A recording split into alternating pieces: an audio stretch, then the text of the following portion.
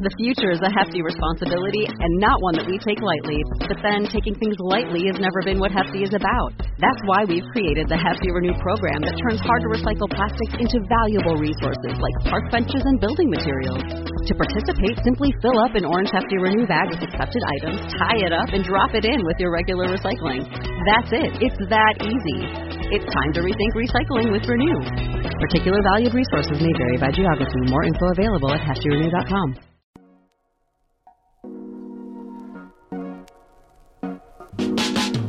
Welcome to the Kottke Ride Home for Monday, March 8th, 2021. I'm Jackson Bird. Could The Simpsons replace their entire voice cast with AI replicas? A look at the scientific, artistic, and legal possibilities. Researchers have discovered an interesting trait in green tree frogs that they're describing as built-in noise-canceling headphones. A few highlights from the 1,200 new words added to the German dictionary last year, and a website that lets you play streaming music on a vinyl interface. Here are some of the cool things from the news today. With most of the actors who voice characters on The Simpsons well into retirement age, and the show seemingly having no intention of ever stopping, Amit Kadwala over at Wired UK wondered, could the actors all be replaced with AI replications?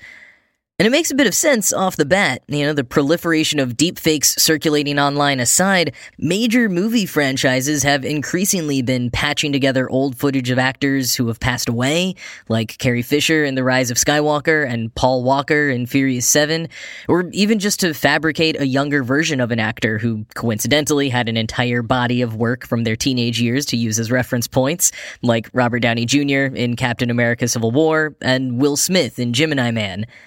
And with The Simpsons, you'd only have to create the voice. Surely that's far easier, especially with over 3 decades of content to pull from. Wired turned to Tim McSmithers, a Canada-based AI researcher and media producer who built a speech model that can be trained to mimic anyone's voice, and notably, has already recreated Homer Simpson for a few YouTube videos, including one where Homer stands in for Julia Roberts in Notting Hill. Here's how he does it, quoting Wired. McSmithers built a generic AI model that can turn any text into audio speech in English. When he wants to make a new voice, he tunes the model further with 2 or 3 hours of new data of that particular person speaking, along with a text transcript. It focuses in on what makes a Homer voice, and the different frequencies, he says. After that, it's a matter of asking the model to generate multiple takes, each one will vary slightly, and choosing the best one for your purposes. End quote.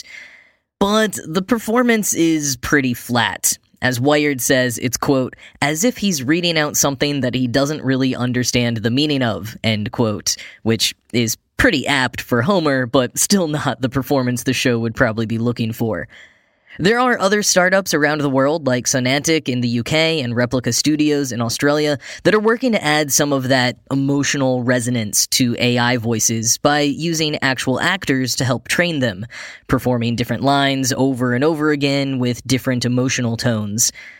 Technically, if you had someone recite all the existing phonemes in the English language or read a sentence that contained them all, you should be able to then piece together any possible words you want.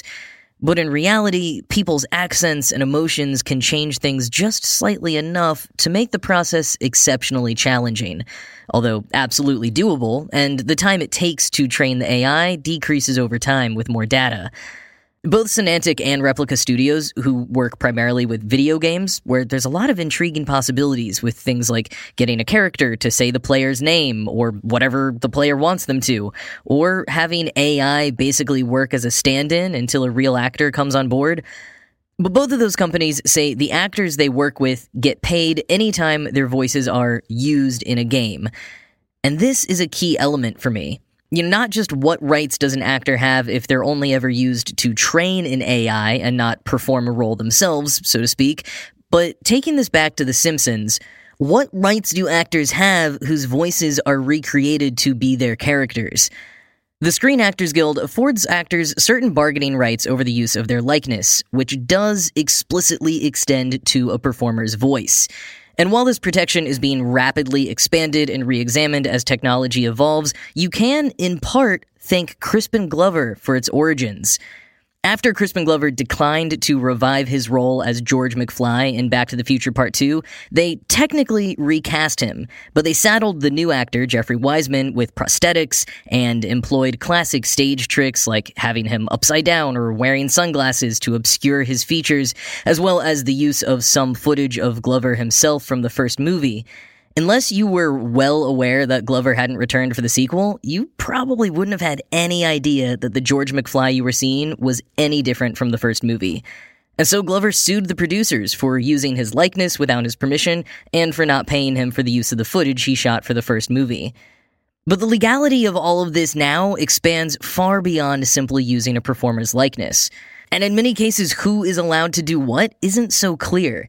There's copyright law, which could give authority to the studio or whoever owns the rights, but that counteracts with the right to publicity, basically the Crispin Glover thing. And that's especially tenuous with a cast as well known as the ones from The Simpsons. A lot of people know these actors, and if an AI-replicated Homer were out there advertising for some product, people might assume Dan Castellaneta, who voices Homer, is endorsing the product, even if he had nothing to do with it. So it's a tricky path to tread, and personally, I'm a bit wary about the idea of AI replacing actors or any type of artists. I mean, that's not to say that I don't want AI involved in art. I think various AI tech can produce really rad art. I just don't think it can replace human-made art. And especially with something like The Simpsons, on the one hand, it's been on so long that it's the perfect fodder for AI replicated voices because then it could live on beyond the actors and, I guess, honor them in some way. But on the other hand, it's been so long that there are countless voice actors out there who can nail the characters' voices perfectly, and probably with more emotion. Fortunately, even folks like McSmithers tend to agree. It's good for quick appearances, like a farewell for an actor who passes away, but an entire production with all AI actors would probably be pretty stiff in one note. Not to mention, it's unlikely to age well. Think of how CGI from the 90s looks to us today. McSmithers said, quote, "The voice actors are bringing more to it than just a voice. They're bringing that emotional content. Dan Castellaneta imbues this 2D character with warmth, depth, and all the qualities that make us like him. Humans do a very good job of being human."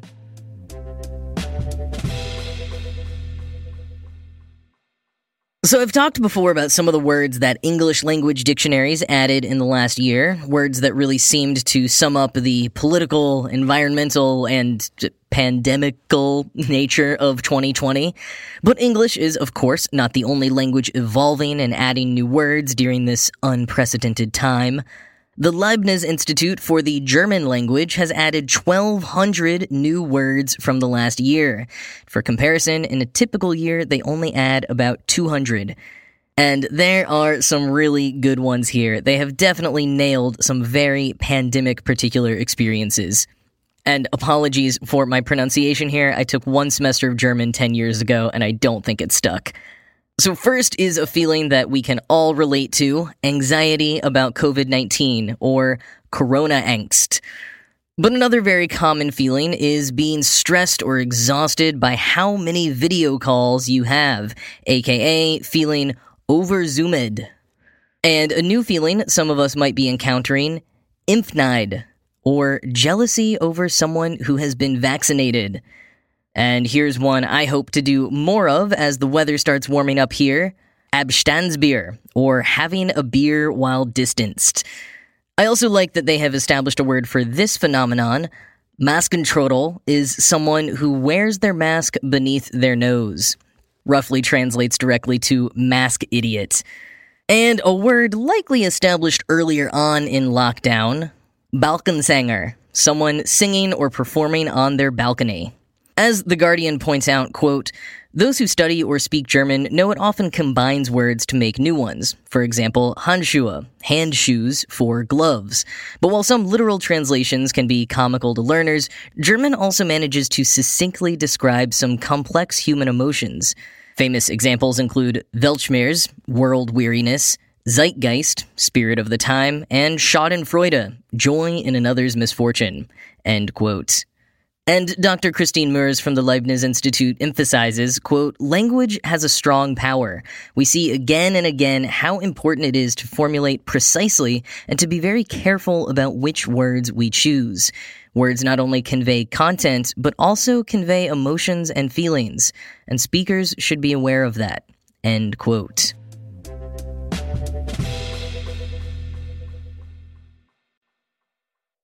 Do you ever wish you could just tune certain people out? I mean, it's not a nice sentiment, of course, but I think we've all been there. You know, you're run down and people are being noisy. Maybe in the before times you were at a loud cafe and trying to hear your friend, but everyone else around you was just too dang loud.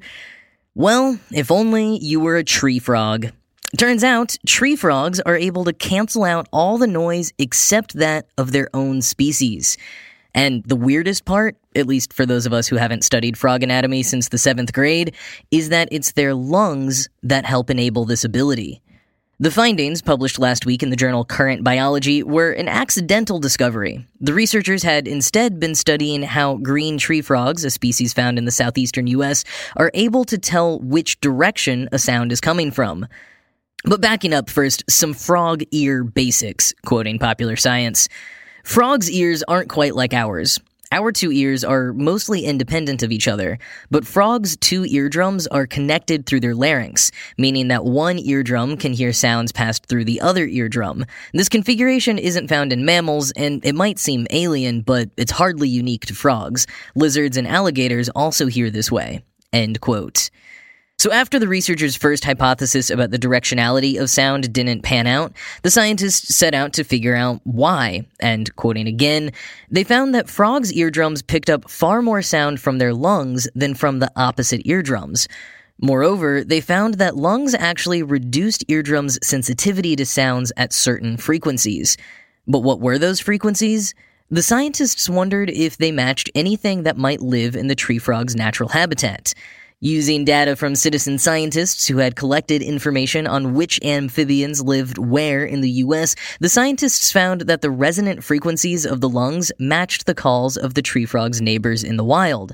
At the same time, the signals didn't interfere with the tree frog's ability to hear the calls from their own species.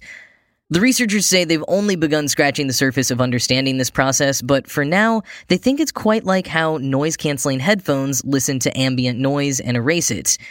They believe that the lungs' vibrations create sound waves at the same frequency as other frog species calls, but out of phase. The peaks of unwanted outside sound waves match the valleys of the lungs' waves and vice versa. The researchers think this is an evolved trait. So when the waves meet at the eardrum, they cancel each other out, and it only works at particular frequencies, allowing frogs to hear their own kind best. End quote. Now, while so far this has only been observed in the green tree frog, or Hylocinera, the researchers think it's possible that it's an existing trait in many other species of frog as well. That said, there are over 7,000 frog species around the world, and some of them don't even have ears. Others don't have lungs. Frogs in general are exceptionally diverse, so it definitely isn't a frog-wide trait, but it could be more common than we think.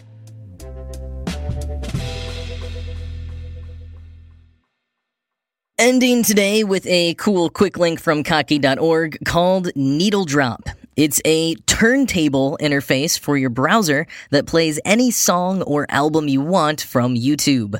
So the site is a bird's eye view of a turntable with a functioning tone arm, volume control, and 33 and 45 RPM selector. You can pick a song or album by finding one on YouTube and copying and pasting the URL into the track button, and you can start it by pressing the play button in the center of the album, the start-stop button, or, if you really want to play along, by moving the tone arm.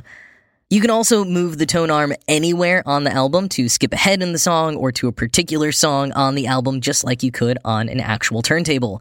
And this is pretty cool. Thomas Park, who created it, says he was inspired by, quote, unapologetically skeuomorphic interfaces like Apple's original Podcasts app. He appreciates the way the digital tape reels on that original podcast app would visually show you how far along you were in the episode you were listening to. Likewise, the tone arm on Needle Drop progresses as you listen, but even more so, like I said, you can jump around to different songs or wherever you want on the album. As always, I'm super into any kind of merging of old tech with new and with experiences that encourage us to slow down. In this case, as Park says, quote, "It's fuzzy and inexact and emphasizes the continuous listening experience an album can be," end quote. Although, fair warning, in case this happens to anyone else, staring at the record spinning around and around on the turntable on your screen might make you a little queasy. Doesn't happen when I stare at physical records, but whoa, this sight made me dizzy.